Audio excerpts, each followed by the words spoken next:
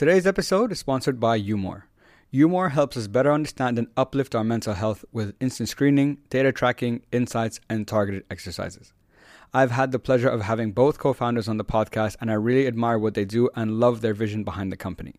Umore is the AI-powered mental well-being tracker that helps you build positive habits, change behaviors, and share your progress with friends, family, and physicians. Umore's vision is to make mental health as seamless and as accessible as possible. Its purpose is to act as a support and prevention tool and to provide you with the data and insights to help you develop an awareness of your current mental state and stress levels. The way it works is very simple. You download the app for free on your smartphone. You fill in a quick questionnaire that will assess how you're currently feeling, which will act as a starting point, and it will check in with you daily to track your well-being over time and so that you are able to see your progression day by day.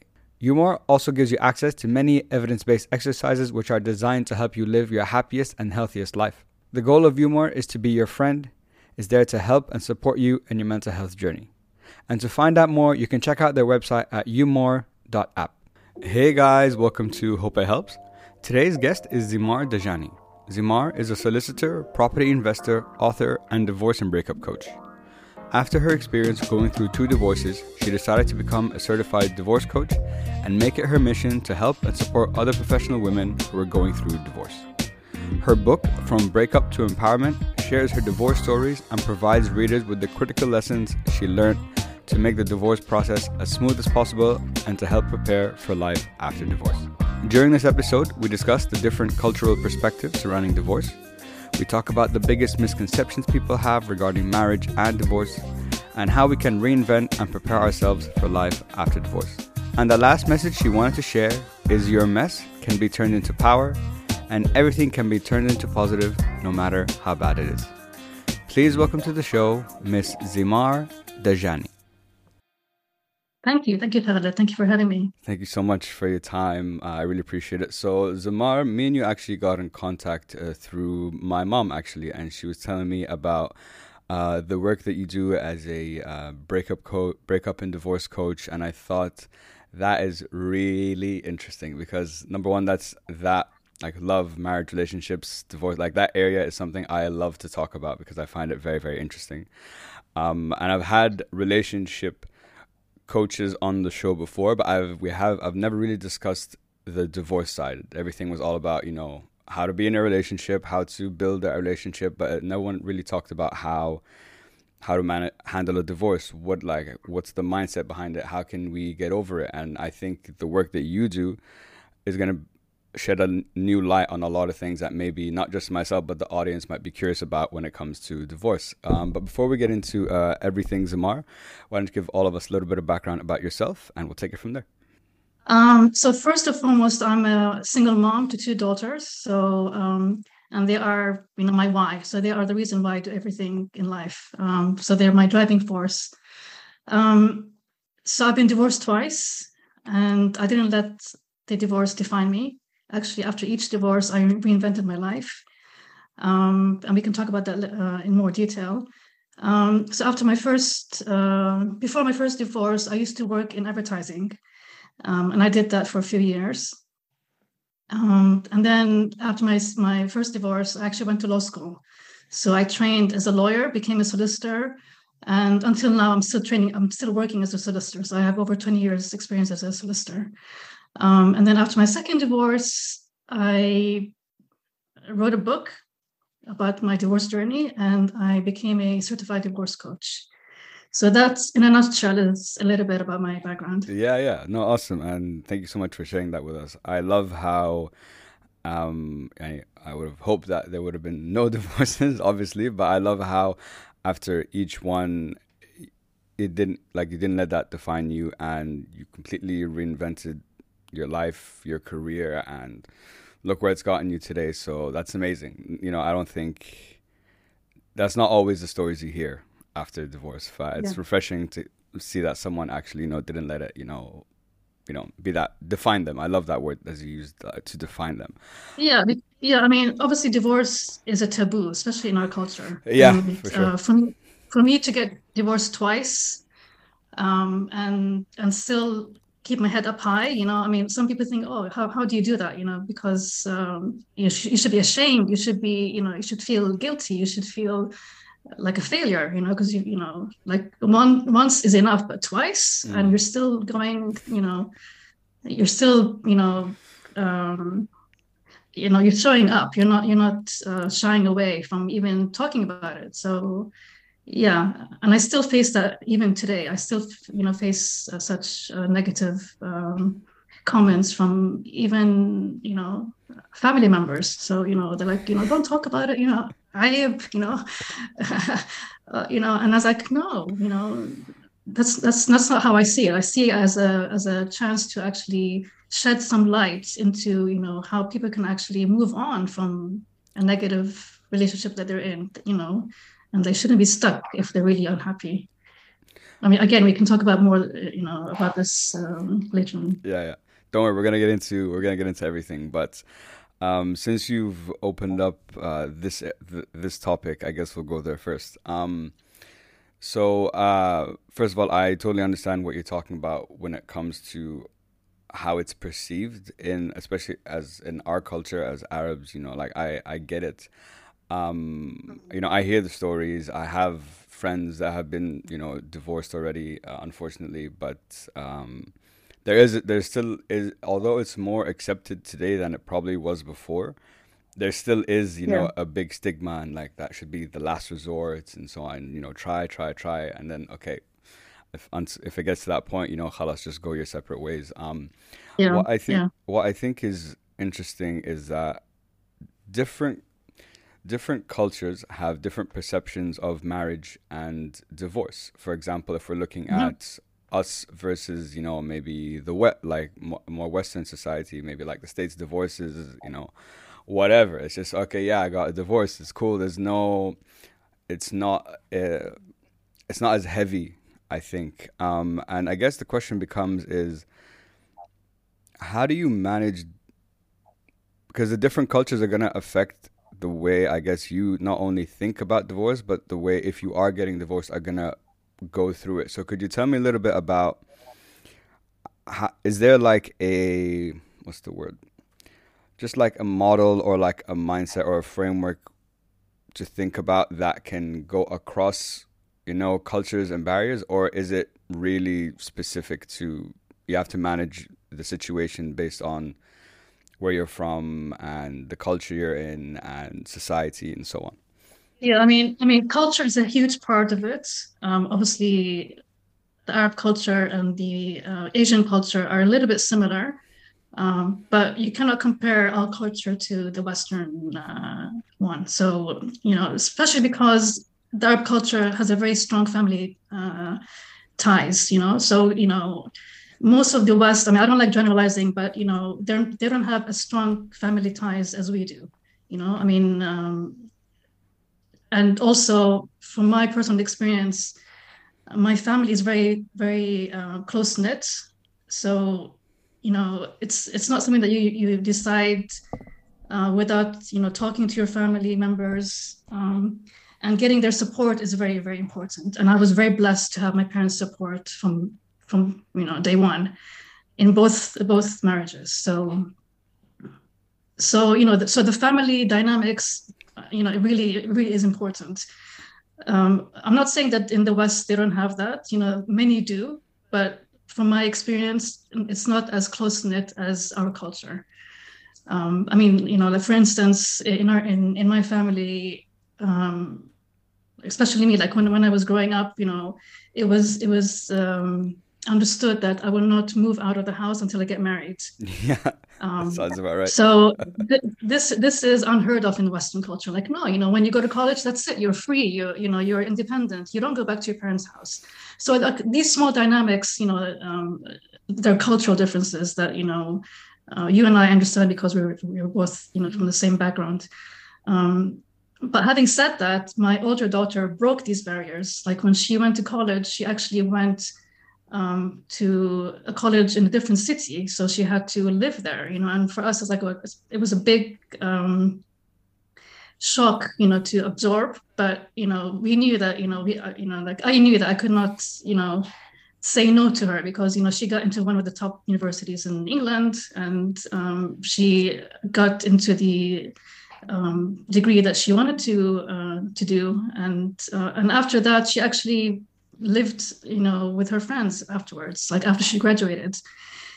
My parents, at that point, like, how can you let her? Like, she's too young to live by herself, and why can't she live with you? You have a, you have a big house. She can have her own. Even like, she even could have had her own summer house, because I have a summer house in the garden. Like, she could have her independence. Like, even like, in the same building, but it's like, no, she wants her independence, and I can understand that. And I mean, that was it.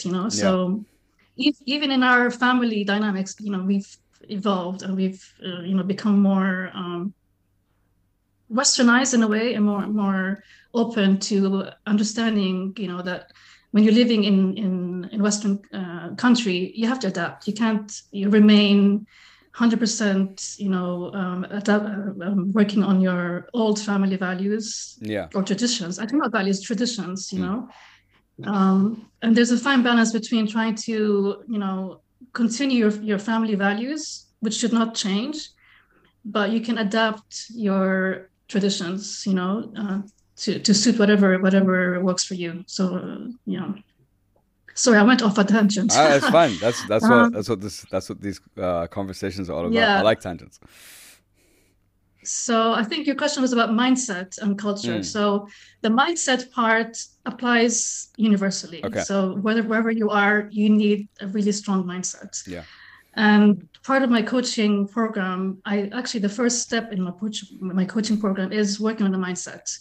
Because even before you start the divorce process, you have to make sure that you are grounded and that you understand where you're going before you even start the process. And you need to also ensure that you're very clear about why you're doing what you're doing, and you're not using your emotions to move you forward. You have to actually use your mind, your logic, and try to put your emotions on the side. I know it's easier said than done, but with coaching, this is a big part of what I do.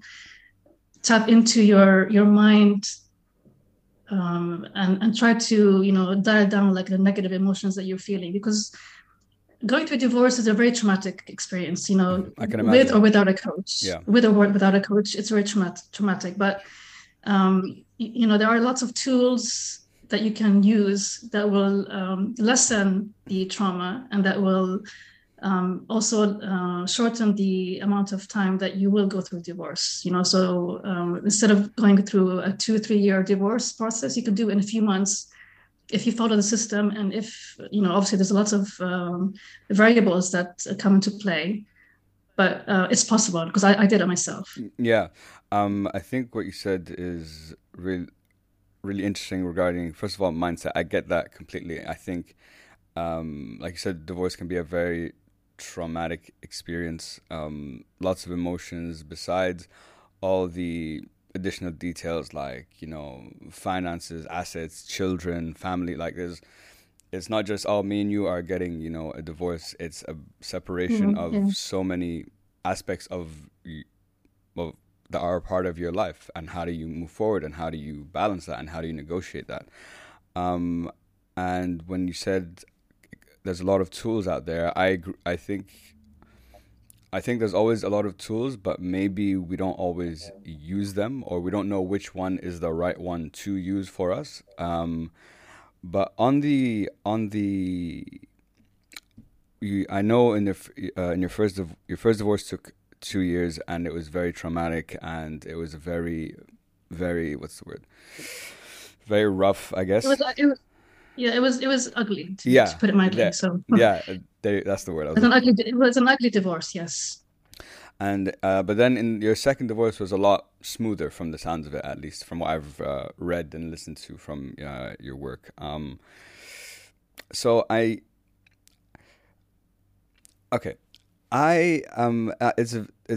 really wanted to talk to you today for two main reasons. Number one, I think the work you do is very interesting. Number two is, maybe three. I think that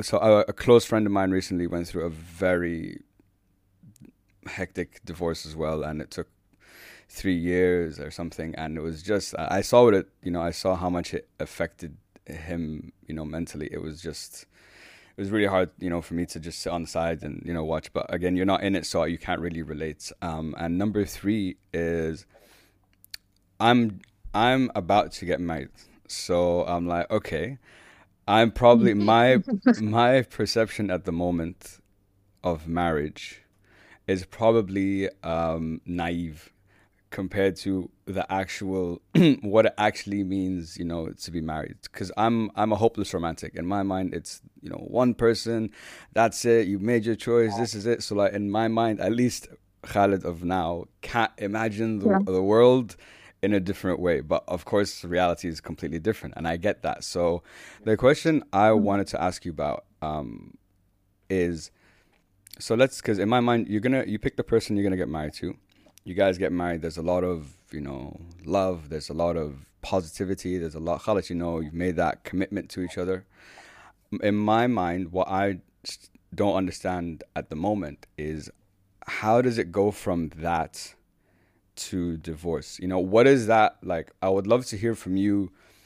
What was it events? Was it experiences? Was it conversation? Like what? Like I can't see the trail to get to that stage. So I'd love to hear from you, your experiences in both, and how did it go from, that like the like love and marriage or whatever to get there.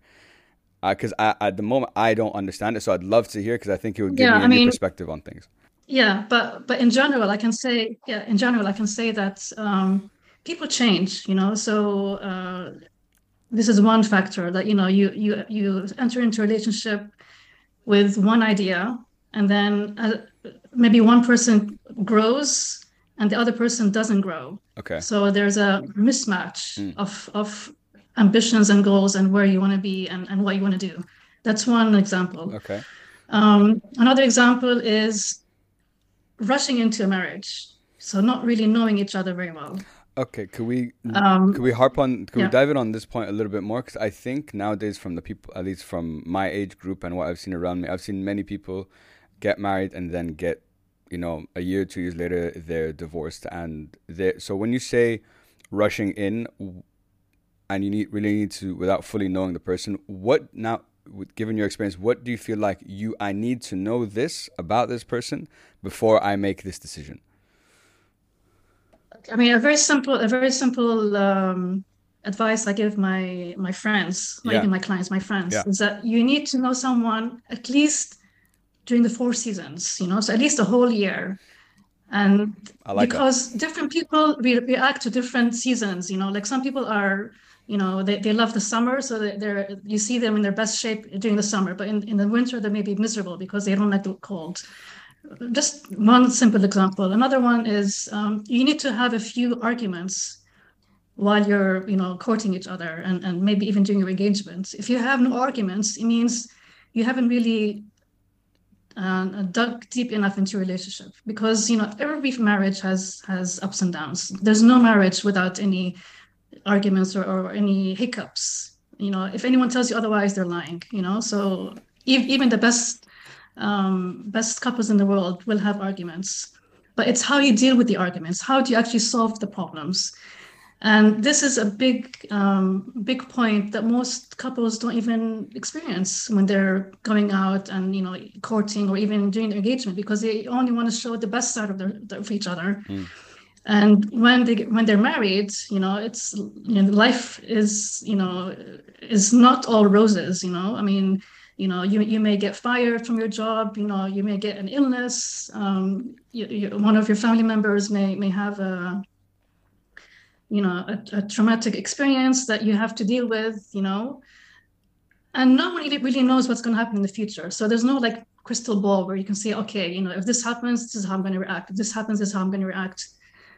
And so another advice is make sure that you have at least 3 big arguments before you get married and see how you deal with it, like, because also personality is also come into play. So There's different personality types. So if someone is a leader and the other person is also a leader, you're going to clash, Yeah. So you need to have compatible personalities.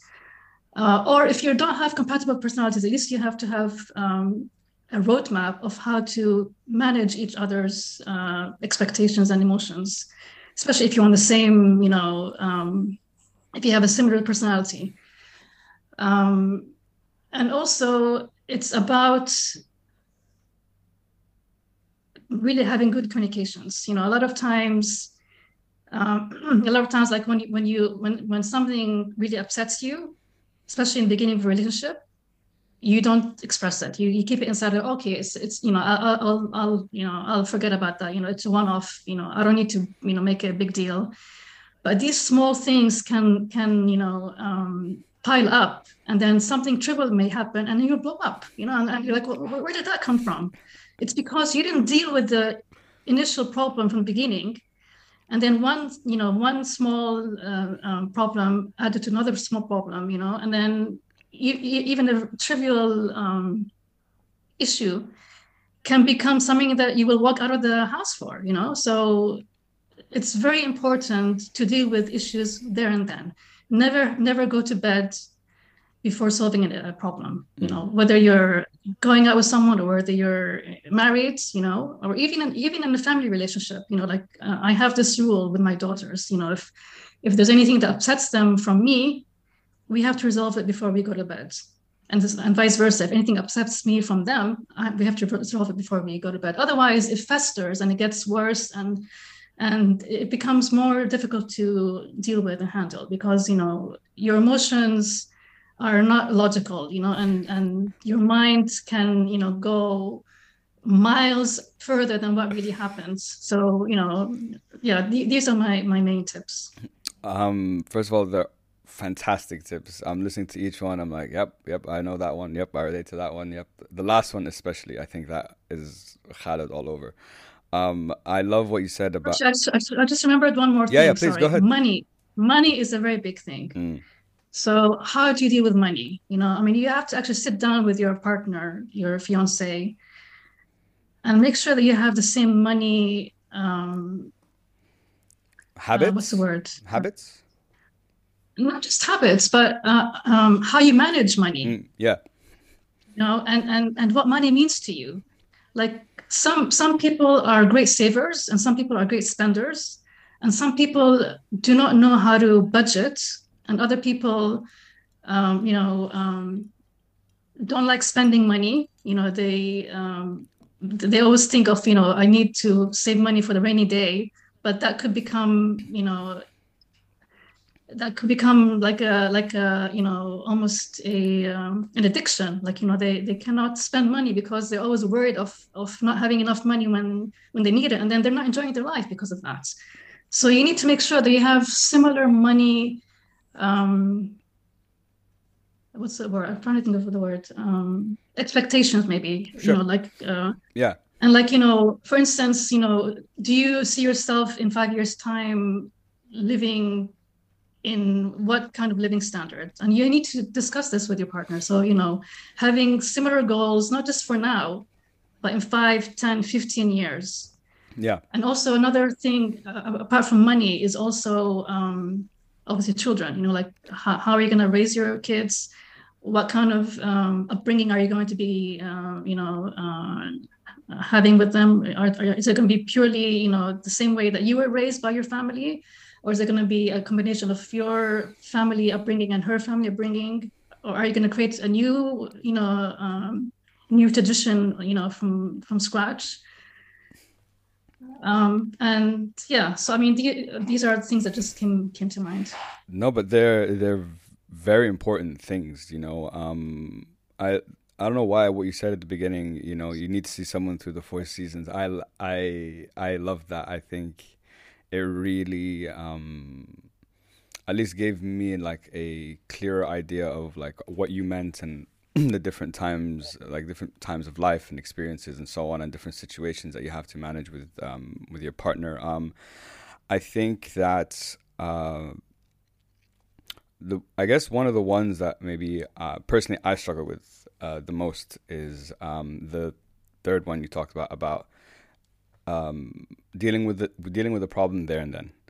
Now, so me and my fiance are very different when it comes to these things. She is more of in the moment now, like let's get it done, like whatever. And I'm more of the kind of person that, because I have been the kind of person in the past where I wouldn't say anything about the little things, then I would blow up, and then my ex would be like, like, whoa, where did this come from? And like I have a list that I'd like run down, that I'd like saved. If I'm honest with Worse. That's the worst you can do, because yeah, I know. it's fair on the other person, because But yeah, No, no, yeah. no, Sorry. no. I 100% agree with you. It is not fair on the other person, because they're getting an attack of, and it could be, like you said, the smallest thing, but it accumulates, and when you don't deal with it then and there, it could become something a lot bigger that it doesn't need to become. So she's a there and then person. I will be honest here. I won't try to pretend anything. I still maybe do have some of those old habits a little bit. I'm much better than I was before. But also I'm a person that if something bothers me, it's like between, like in our relationship, I like to like take time to process it myself, to think about what has happened, why is it making me feel this way, what should I like, how should I react, is this something that's going to continue, and then after I've like had my processing time, then I come to a decision. I'm like, is this worth discussing further, or am I comfortable with it now? It doesn't always work, I'll say that for Yeah. sure. But So it sounds like you're an analyzer. So which is what I am as well. So yeah, analyzers do take their time. They don't react right away, because they like to process things before they even open their mouth. So yeah, I can relate to that. Yeah. yeah, because like the way I see it, at least, is if I answer you now, right now, it might not be exactly what I think or what I feel or whatever. It'll be impulsive, it'll be instinctive. I'm just gonna react instead of thinking it through. So after I go through that process and I do bring it up, you'll know that, or I know for sure that this is exactly like what's going on, and this is exactly how I feel. Yeah. So I guess what I'd like to actually ask you about is, when in our example, one is immediate, one's a bit later. Finding that balance can sometimes be a bit tricky. Obviously, it's always going to be a work in progress, and sometimes I'll Yeah. have to Yeah. come, deal with things faster, and sometimes she'll have to let things maybe take longer. But what do you like when two people are kind of opposites and how they deal with things like that? What advice would you have for that? I'm curious. Okay. I mean, the starting point is you both need to be calm when you have a Yeah. discussion. So if one of you is really agitated, you could say, "Listen, I'd like to park this for now, but we can discuss this in, say, an hour or so.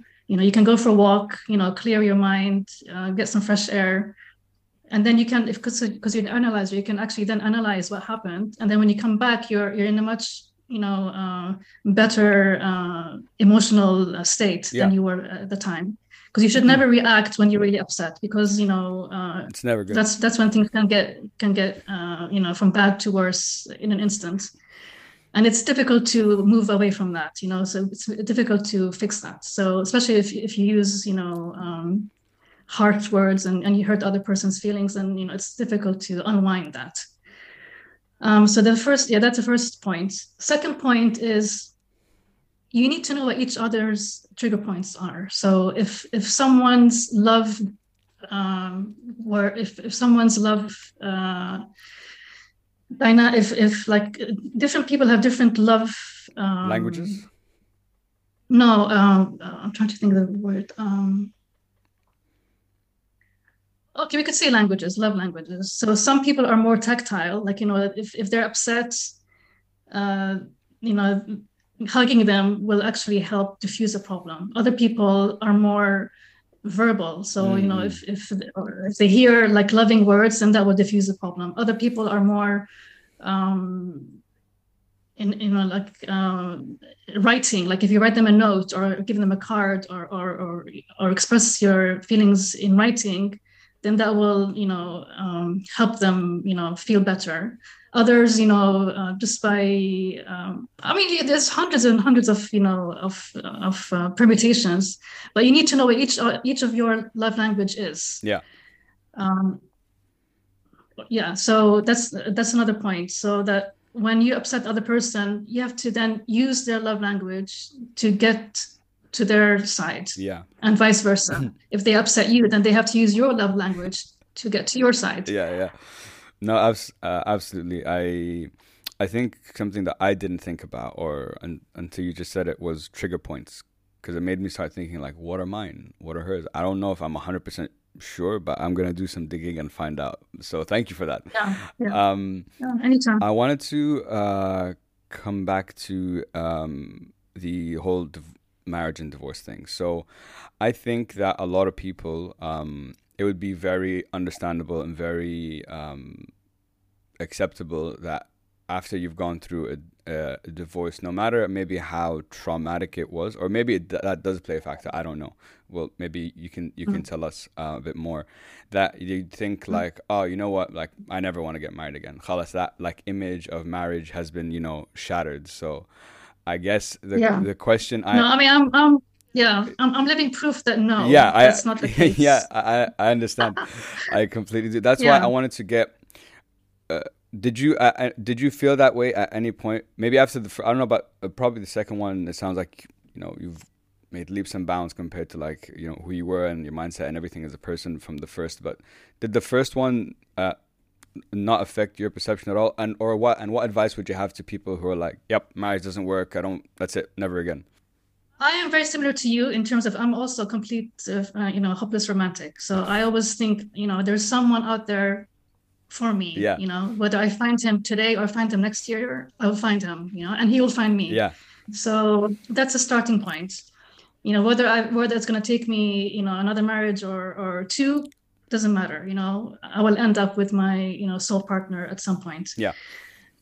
From my first divorce, actually, because at that time I was in my 20s, so I was really, really young, and I had Dania at the time. So she's my first daughter, and she was a year old when I got divorced. So oh, very young. It was, I mean, for me it was like there's no way I always felt like I will remarry at some point, which I did. I mean, it took me a few years to find my second husband for various reasons. But in a way, it actually was good that I had 8 years worth of being 100% for Dania. It was just me and her. Obviously, we had my parents' support all the way. I mean, they're like her second parents. Yeah, I'm sure. And until now, So, but I felt privileged that I had this one-on-one time with her before I remarried. So like I always say, everything happens for a reason. So those 8 years, obviously, she grew to become a 9-year-old, but also it gave me the chance to grow myself, because I felt like I married really young. I was too young when I got married. Actually, I got married a week after my graduation. So it's like, I had no time, to discover myself and discover what I want, and so that's why I said don't rush into marriage. Take your time. Obviously, I didn't follow that advice in my first marriage. I was so keen to get married, and anyway, there's no. I mean, like I said, you learn from your mistakes. Of course. So that was my biggest mistake, that I rushed into my marriage. However, there's no regrets, because that marriage produced Dania. So, like I said, everything has a silver lining, and she's the biggest silver lining, that I have. from that marriage. Yeah. Sorry, I lost track. What was the question? It was about, did divorce change your perception of marriage? Okay, yeah. Yeah. So like I said, in my first divorce, I knew that I wanted to remarry, but it took a long time. After my second divorce, again, the healing process was much shorter than the first one, because it wasn't. I already had the experience. I knew what to expect. And still, even after after getting my second divorce, people were asking me also, "Are you done now with marriage?" I was like, "No, I'm not actually. If someone suitable comes along, and we know each other well enough and long enough, I'm open to it, and I still am open to it. Yeah. But I've learned my lessons. So I will not do things that didn't serve me before. Yeah. Which are some of the stuff that we mentioned before, like, taking your time, going through, at least 1 year, no long distance relationships. Again, that's another lesson, because both of my marriages were long distance. Ooh, I can imagine that's quite challenging. Yeah. And again, because it's long distance, you don't really know the person, because you see them like, on, holidays, and, they come visit you for a few days, you go visit them for a few days. And it's not really the right way to get to know someone. So yeah, that's my answer. Okay. So No. definitely, I will never say no to marriage. I love that. If someone is suitable. I love that. And no one should. No one should. I mean, I know people in their 60s, 70s, even 80s getting married. You know, it's never too late to get married. Yeah. So, first of all, I love that you still have that perspective, and from one hopeless romantic to another, it makes me feel good. It means that I'm on the right track. At least I believe so. Yeah, I'm sure you are. I wanted to dive in a little bit more into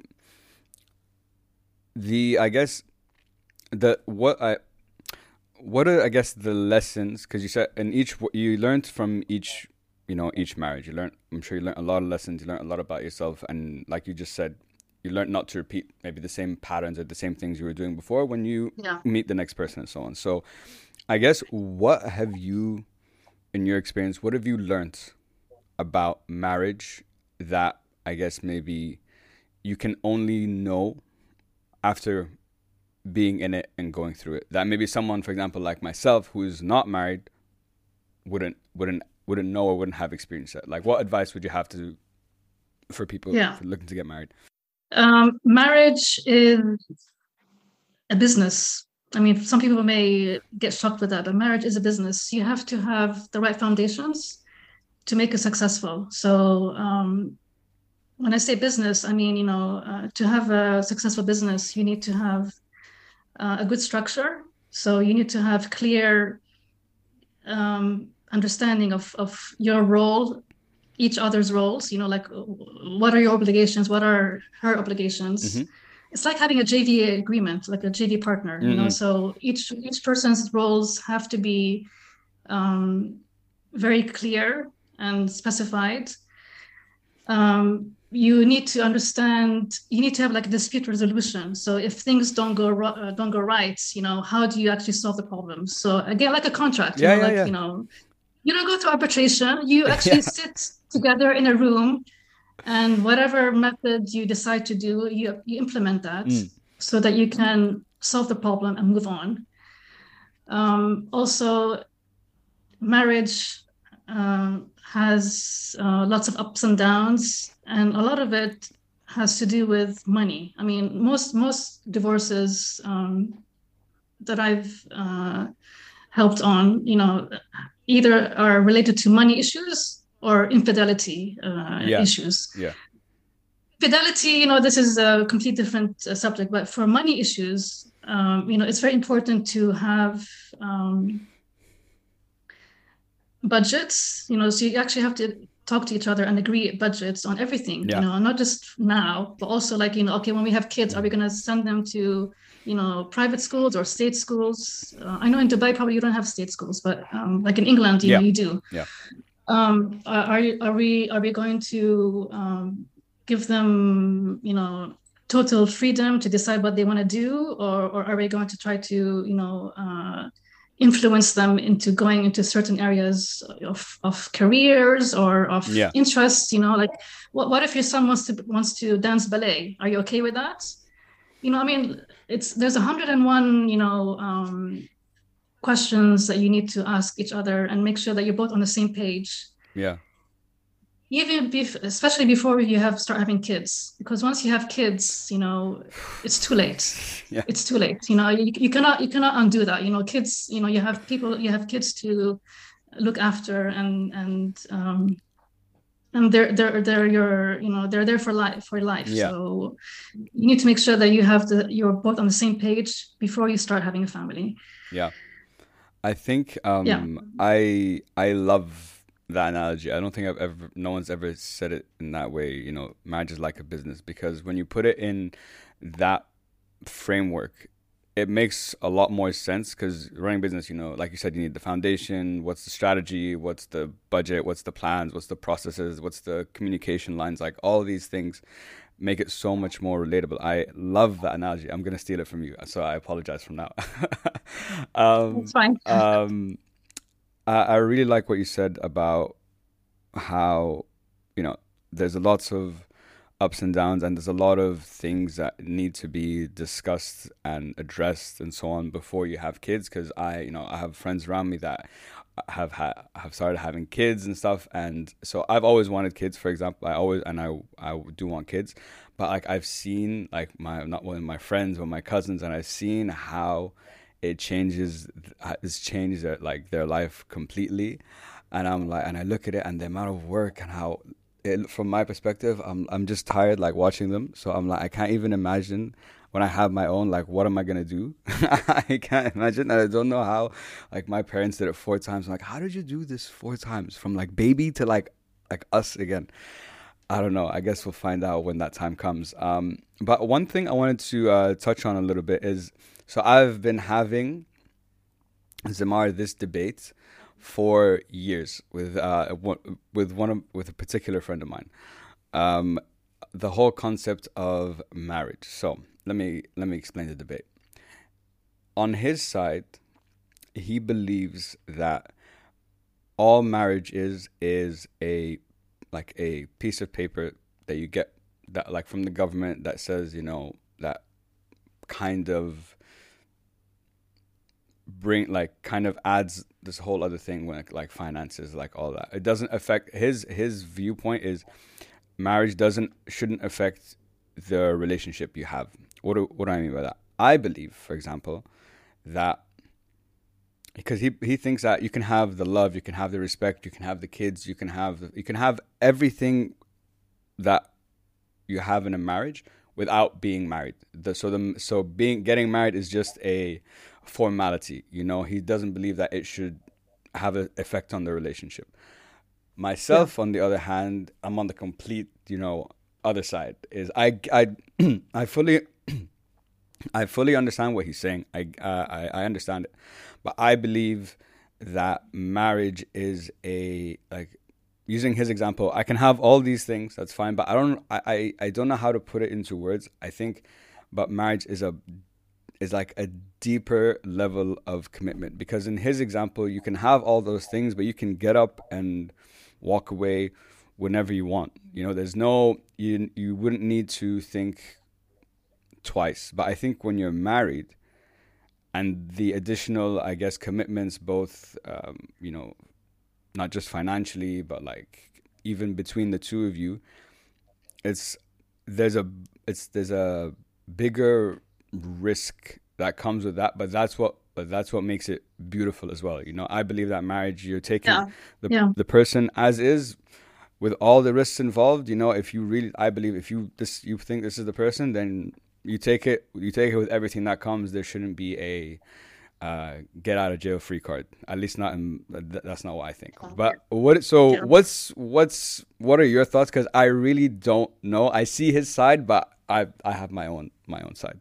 Okay, I mean, the starting point is obviously, as a Muslim, you cannot have relationship have kids outside of marriage, Sure. so that's a starting point. I don't know where your friend is from, but anyway, I'm not judging anyone. Yeah. Um, However, for me, marriage is sacred. I mean, I'm a very firm believer in marriage. I'm a firm believer in God as well. And I feel that if you have kids out of wedlock, um, you know, I feel like the commitment is not there from the two parties. So from the guy and the girl. I know that a lot of people think that marriage is just like an institution, and Yes. it's and Yes. why do we have to get this piece of paper to prove that we are married? I mean, Islamically, you can get married, going to a sheikh and getting the kabil tab. Yeah. You don't need a civil marriage. So I'm not sure if this is what your friend is referring to, that you're just getting the religious one is enough instead of going for the civil one as well. I'm not sure if this is what you're It's referring to, or completely living, without any kind of marriage. yeah. It's the latter. It's not in our discussions. It's never ignoring religion, ignoring all like that kind of stuff. Is just Yeah, the essence. We're just comparing the situation, like two different perspectives, two different situations, irrespective of all the other things that of course are important and play into that. But if we strip yeah, everything away and we're going to look at these two examples, and they're very similar. One is without. You can have everything without and everything's fine. And on my side, I'm like, yes, you can have everything without, but when you have it with, when you do get married, it does add another layer of complexity and commitment to the relationship. That's just my perspective. I don't know yeah. if It's not just complexity and commitment. It's also rights. Like if you're not actually married and you separate and you have kids, there's nothing whatever court you go to, you have no rights. I mean, in England, people who are in civil marriages, which basically means they're living together as a couple but without getting married. If they separate and they have kids, they don't split their assets because they're not married. They're treated as separate individuals. So like even if they bought the property together, they're not treated as a married couple. So basically it's very, very messy because there's no laws to protect them, because the laws are only made for married people, not for people living as a couple without this uh, added layer, if you want to call it that, of commitment. yeah. From your perspective, it's more about, at least from what I've understood, is the I guess if we're looking at those two examples, the biggest differentiating factor is the rights that come with being married, and those rights are there to protect both of you. Should things not work To out. protect both of you and also protect the kids, because Mm. if you do separate and one of you earns more than the other person, and if whatever reason that person washes their hands out of their financial obligations to their kids, which happens a lot, by the way, especially if there's an affair, the kids are left with nothing, Mm. and their mom can do nothing about that because she wasn't married to their dad. That's very So interesting. everyone gets affected, not just the uh, the couple. Yeah. Okay, I get that. I guess I didn't think of it from. I don't. I guess I didn't think of it from a legality standpoint and so on. I guess in my mind, I will still fight him. Even though what's funny is he just got married, so it's hilarious. But he still has these beliefs. But so it's very funny. But I think still got a couple more battles with him to go through to go through on this point. You mentioned in one of the on a podcast you were on, the divorce podcast, I think it was, I can't remember. You said Yeah, you yeah, discussed how the whole ecosystem is unjust when it comes to divorce. And when you were talking about, I can't remember if you were talking about, are you talking about a specific, it's unjust in a specific country or place, or globally the system is unjust, and in some places it's more favorable for the woman, and in other places is more favorable for the man? I mean, I was talking in terms of the English system Okay. because that's where I got divorced first time. Yeah. Um, and also I mean, a lot of my clients are based in England, so and I'm obviously a UK solicitor, so I'm more familiar with the UK courts than any other courts. The ecosystem I was talking about was about abused parents. So if a person is abused, the court system totally ignores that point. So, which makes no sense at all to me. Like if a mom has been abused by her husband, he will still get 50% of the child's custody. Even when the dad actually abuses their child, he will still get custody, which for me is mind-boggling. How can someone who's hurting their own child be given the right to take care of him or her? Yeah. I mean, sometimes they say, okay, it's supervised visitation, but still, I mean, the child is already hurt from his dad or her dad, and they have to be forced to continue seeing them, and a lot of these visitation centers are very depressing. It's like being in a prison, like it's you're actually in a closed room and you have an officer sitting with you the whole time. So it's really unpleasant for everyone, not just for the child, obviously for the parent as well, but like what kind of upbringing is that going to be? It's a horrible way of seeing your child, and also a horrible way of the child seeing their parents.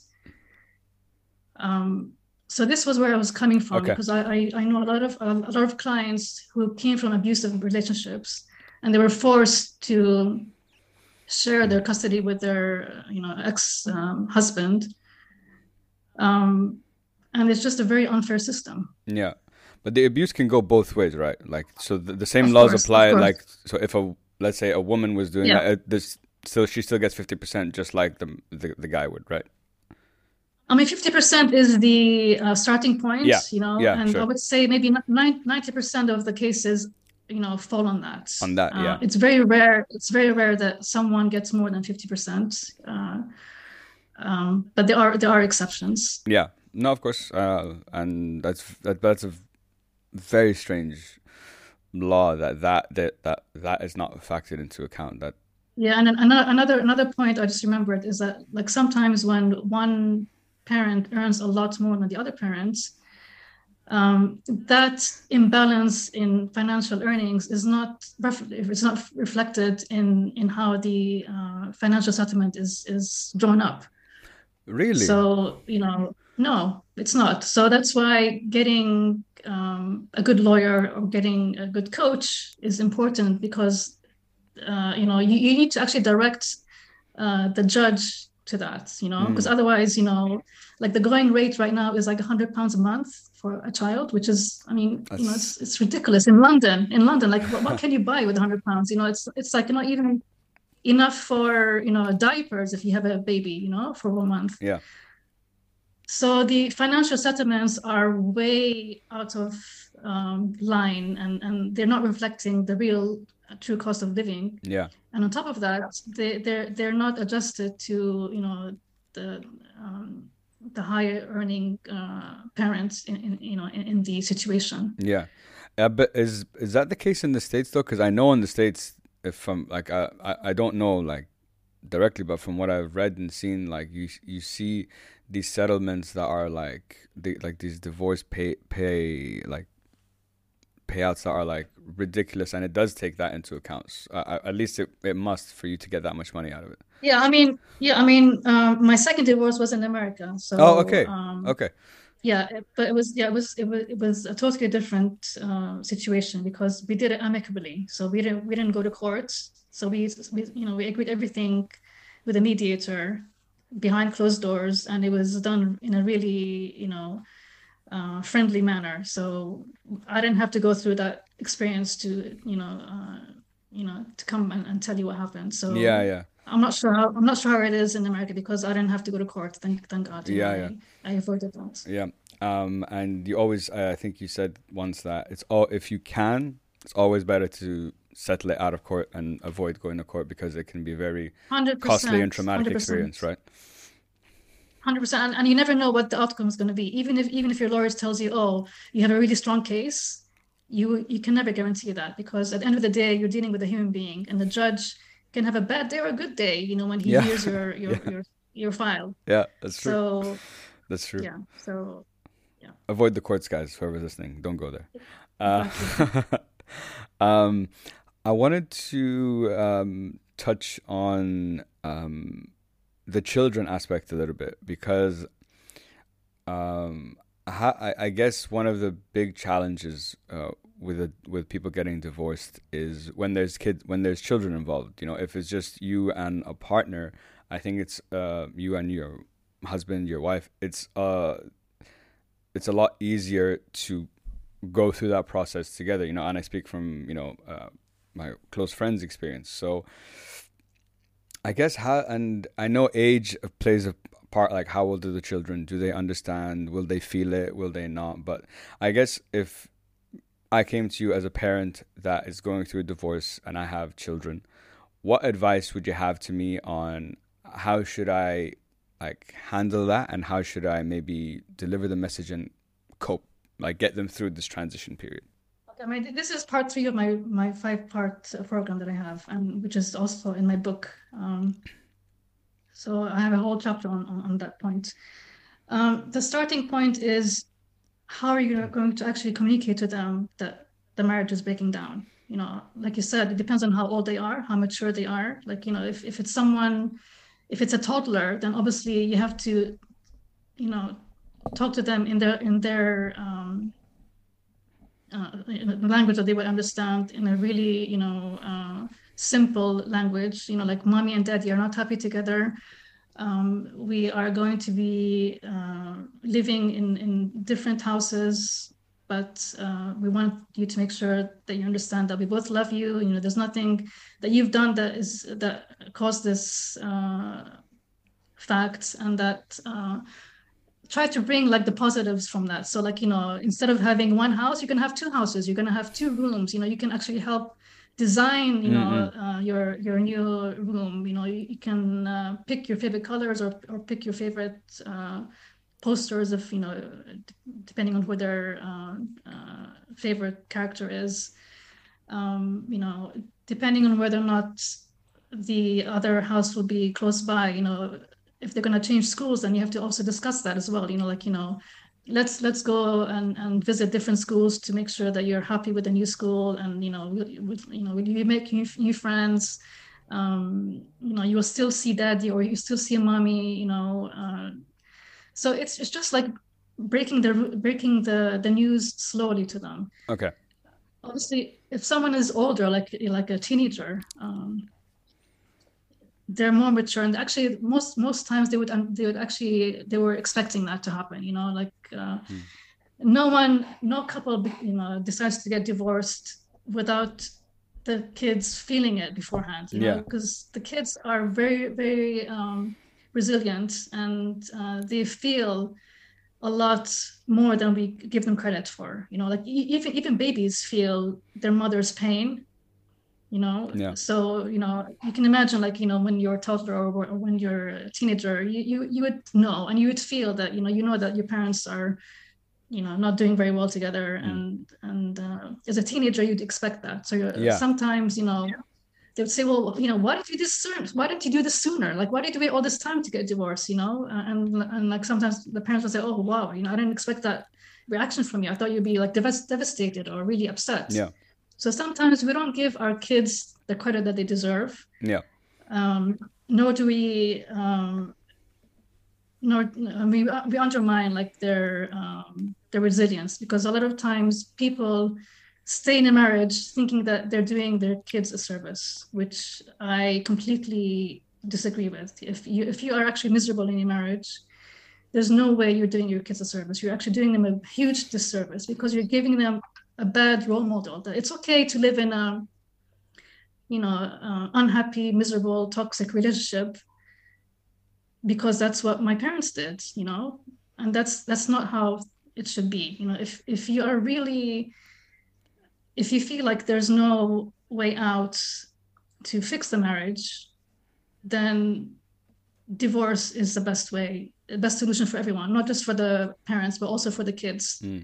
Because if you grow up in a toxic family, it will only rub on you when you become married yourself, because this is how you were raised. So you think this is normal. Yeah. So, you will just continue following what your parents showed you in their marriage. So this is normal. It's normal for a man to shout at his wife. Or it's normal for a mom to, I don't know, but you know what I mean? Yeah, like, I get you. Whatever wrong things happen in the marriage, the kids can think that this is how things are done. This is how it is. Yeah. So I think that's really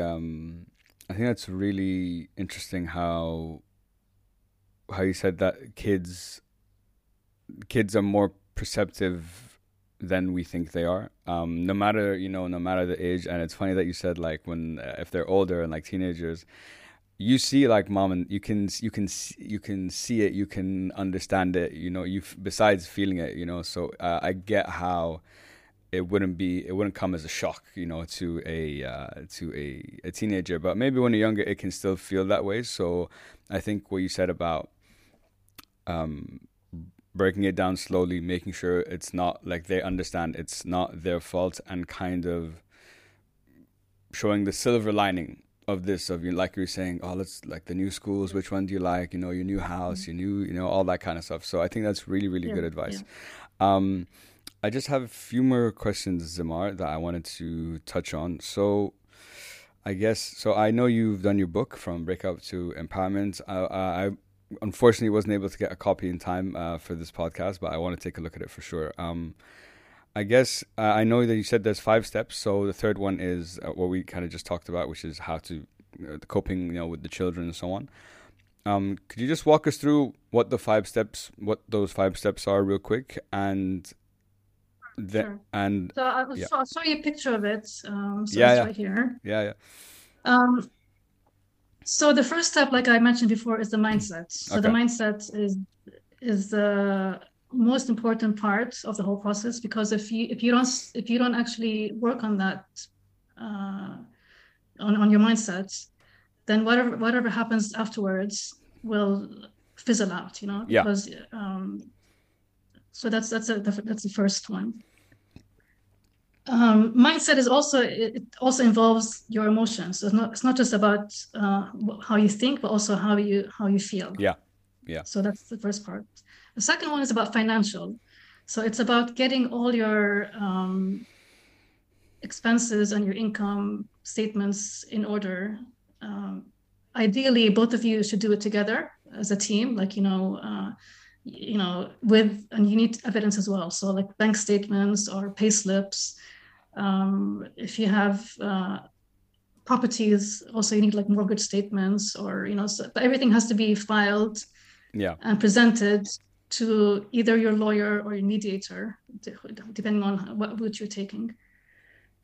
And from that, then you can decide like what is a fair settlement figure, that one party will get from the other party, and also how much child allowance they'll get. So the financial part is step 2. Step 3 is dealing with the children's emotions. Mm-hmm. So like I mentioned before, step 4 is the legal matters. So whether or not you want to go down the court route, which is obviously, for me, it's like the last resort, or you can do it yourself. I mean, some couples, divorce online. You can do that in England. I don't know if you can do that do it online? In Dubai, but oh, really? You can do it online. I had no idea. No. Yeah, you can do it online. But Obviously, if you do online, you need to get legal advice. Yeah, of You know, course. because Yeah. if you fill in the forms wrong, it will get rejected. Hmm. Or if there's missing parts, or if whatever you write is not reasonable, the judge will not accept it. Yeah. So it's not as simple as it seems. Yeah, You need some for guidance. sure. So yeah, you could either do it online yourself, you could do it through mediation, you could do it through something called collaborative divorce. So that means that each party has their own lawyer, but they're working together as a team. They're not antagonizing each other, which is what happens in most court cases. Yeah. So it's like a mixture between mediation and going to court. But the only difference is that you actually know what your legal rights are from your lawyer. Yeah. Mediation, you will not be given that. Mm-hmm. It's mediation is all about finding a common ground, but in terms of your legal rights, you need to get legal advice on that. Yeah. So, and the last step is again is linked to mindset, but it's more about life after your divorce. So, okay, you got divorced, you got your paper. Now what? A lot of times people get divorced and they think, automatically life will just bounce back to normal, but it's not. It doesn't happen that way. Obviously, when you go through a divorce, it's like you're going through a grieving process, Yeah, of course. and there's different stages of grief that you go through. And some people, after getting their divorce, they become depressed because they're focused on getting the divorce, but they haven't actually thought about, okay, once I get the divorce, how will my life look like? So if you don't have that that support, then it's almost like you're reliving the whole divorce again because you're not prepared. So I help my clients design the life that they want after divorce, even before they start their divorce. So it's like they have a roadmap, and like as long as they're following the various steps that they need to achieve. Once they get divorced, then it'll be much simpler to bounce back and continue on from where they left off and create the better life that they had before the divorce happened. Yeah. I love those. I really like how you've structured, those steps. I think, like you said, starting with mindset is the most important, and that mindset applies to anything, any field, Everything, yeah, everything, literally everything. Yeah.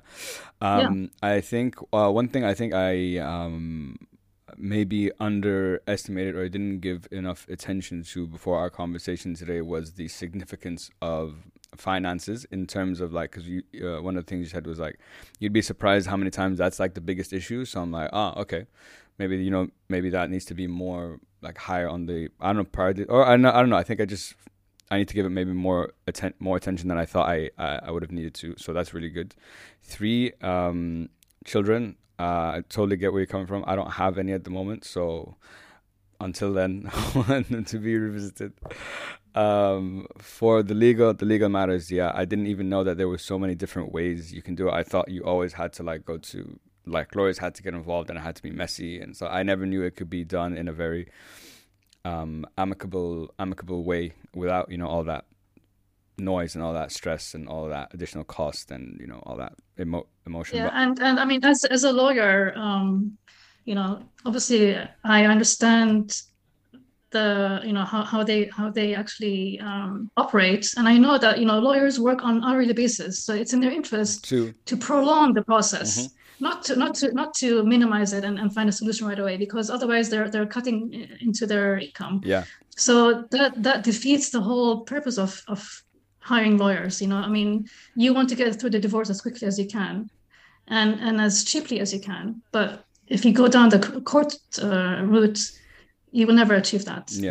And like getting a court hearing in this country can take months and months to get a hearing date. So that's why it takes a very long time to get a divorce through the court system. Yeah, and I think you made a very good point about it's not in your interest as if you're a divorce lawyer to do that if it's based on an hourly rate. No, I totally get that. Yeah, I mean the divorce lawyers try to find ways of getting the best outcome for the client, but also they also try to find ways of untangling as many problems that they can find Yeah. to prolong the process, because otherwise, their income will be much more minimal Yeah. than what they could earn. No, for sure. I totally understand that, but I think that out of all the steps, because those are very, I think, they're very logical, they're very sequential, which I like. It kind of gives you a roadmap of how to think about, how to go through the process.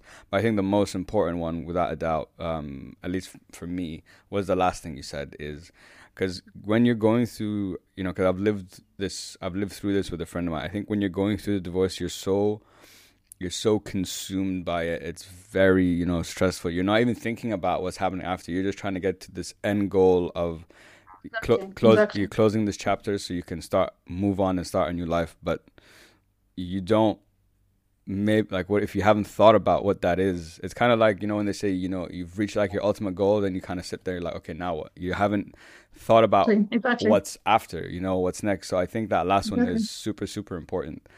Um, And most people forget about that because they think, exactly, yeah. that naturally everything will fall into place, but that's not what happens. Exactly. No, I totally agree, and I think history has proven that. Zamar, I just have 3 more questions for you. First, so just to summarize our conversation for the day of everything we've talked about, if you had to give maybe 1 or 2 of what are the biggest misconceptions people have when it comes to marriage and divorce, what would you say? Um, in terms of divorce, I would say that it's not the end of the world if you need to get divorced, for the right reasons. And actually, getting a divorce could be a blessing in disguise. Because that happened to me twice, so I'm living proof of that. In terms of marriage, my advice is take your time before you actually marry someone. Make sure that you both know each other very well. If you see any red flags, don't ignore them. Deal with them right away, because red flags, especially before you get married, are signs that you need to make sure that you are happy and you can actually live with that person who has this red flag. Yeah. I love those. I think, they speak volumes about a lot of the things that even myself, and I think not only me, but a lot of people have, like, the misconceptions we have about marriage and divorce. So thank you for that. For my last 2 questions, Amar, these are questions I ask all of my guests. So, and everyone has a different answer, so I'm curious. So the first one is, looking back at, your life, your career, either personally or professionally, if I asked you, what are you most proud of for yourself, what would you say? Personally, I would say it's having my 2 daughters. I mean, for me, they're everything to me.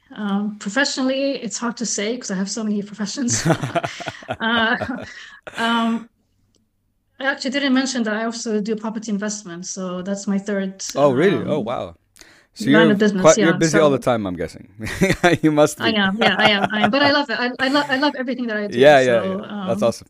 I'm proud of everything that I'm doing. Yeah. No, and it's really beautiful to hear. And for my last question, Zamar, what is the message that you'd like everyone to take home with them today? The message I'd like to say is that you can turn your mess into power. So, everything can be turned into a positive, no matter how bad it is. Couldn't have said it better myself. And I think that is By a, the way, I forgot to mention yeah. about my cancer. So, Oh, yeah. Oh, no, yeah, we didn't touch on that. We didn't no, touch on it's okay. It's okay. I for mean, part two. We'll come back to that on part 2. sure, sure. Awesome. Zama, I wanted to say thank you so much for your time today and for coming on the show. I've absolutely loved this conversation. I've personally learned so much from it. My head's just thinking about the 20 million things that, like, you've said, and now I'm like thinking, okay, I need to think about that and this and that and that. But it's a good thing because I'm more aware of things now. So thank you for me personally, and I think a lot of people listening to this podcast who are either married, getting married, or have been divorced there's so much value that they can get from this and learning from your experience. So thank you so much. I really appreciate it. My pleasure to be on your show, and you're doing a great job. So I'm very proud of you, and keep doing what you're doing. Thank you very much for the kind words. I really appreciate it. If Zamar, if anyone wants to connect with you, reach out, get in touch with you, what's the best way for them to do that?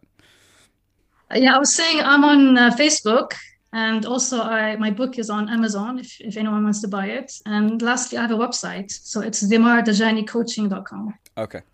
Perfect. Guys, you heard it here first. If you're looking to read her book or work with Zamar or just, hear her story and more, check out, Facebook and check out her website at ZimarDajaniCoaching.com. As always, guys, thank you so much for listening. Thank you, Zamar, again for coming on the show. I really appreciate it. And as always, guys, hope it helps. Peace.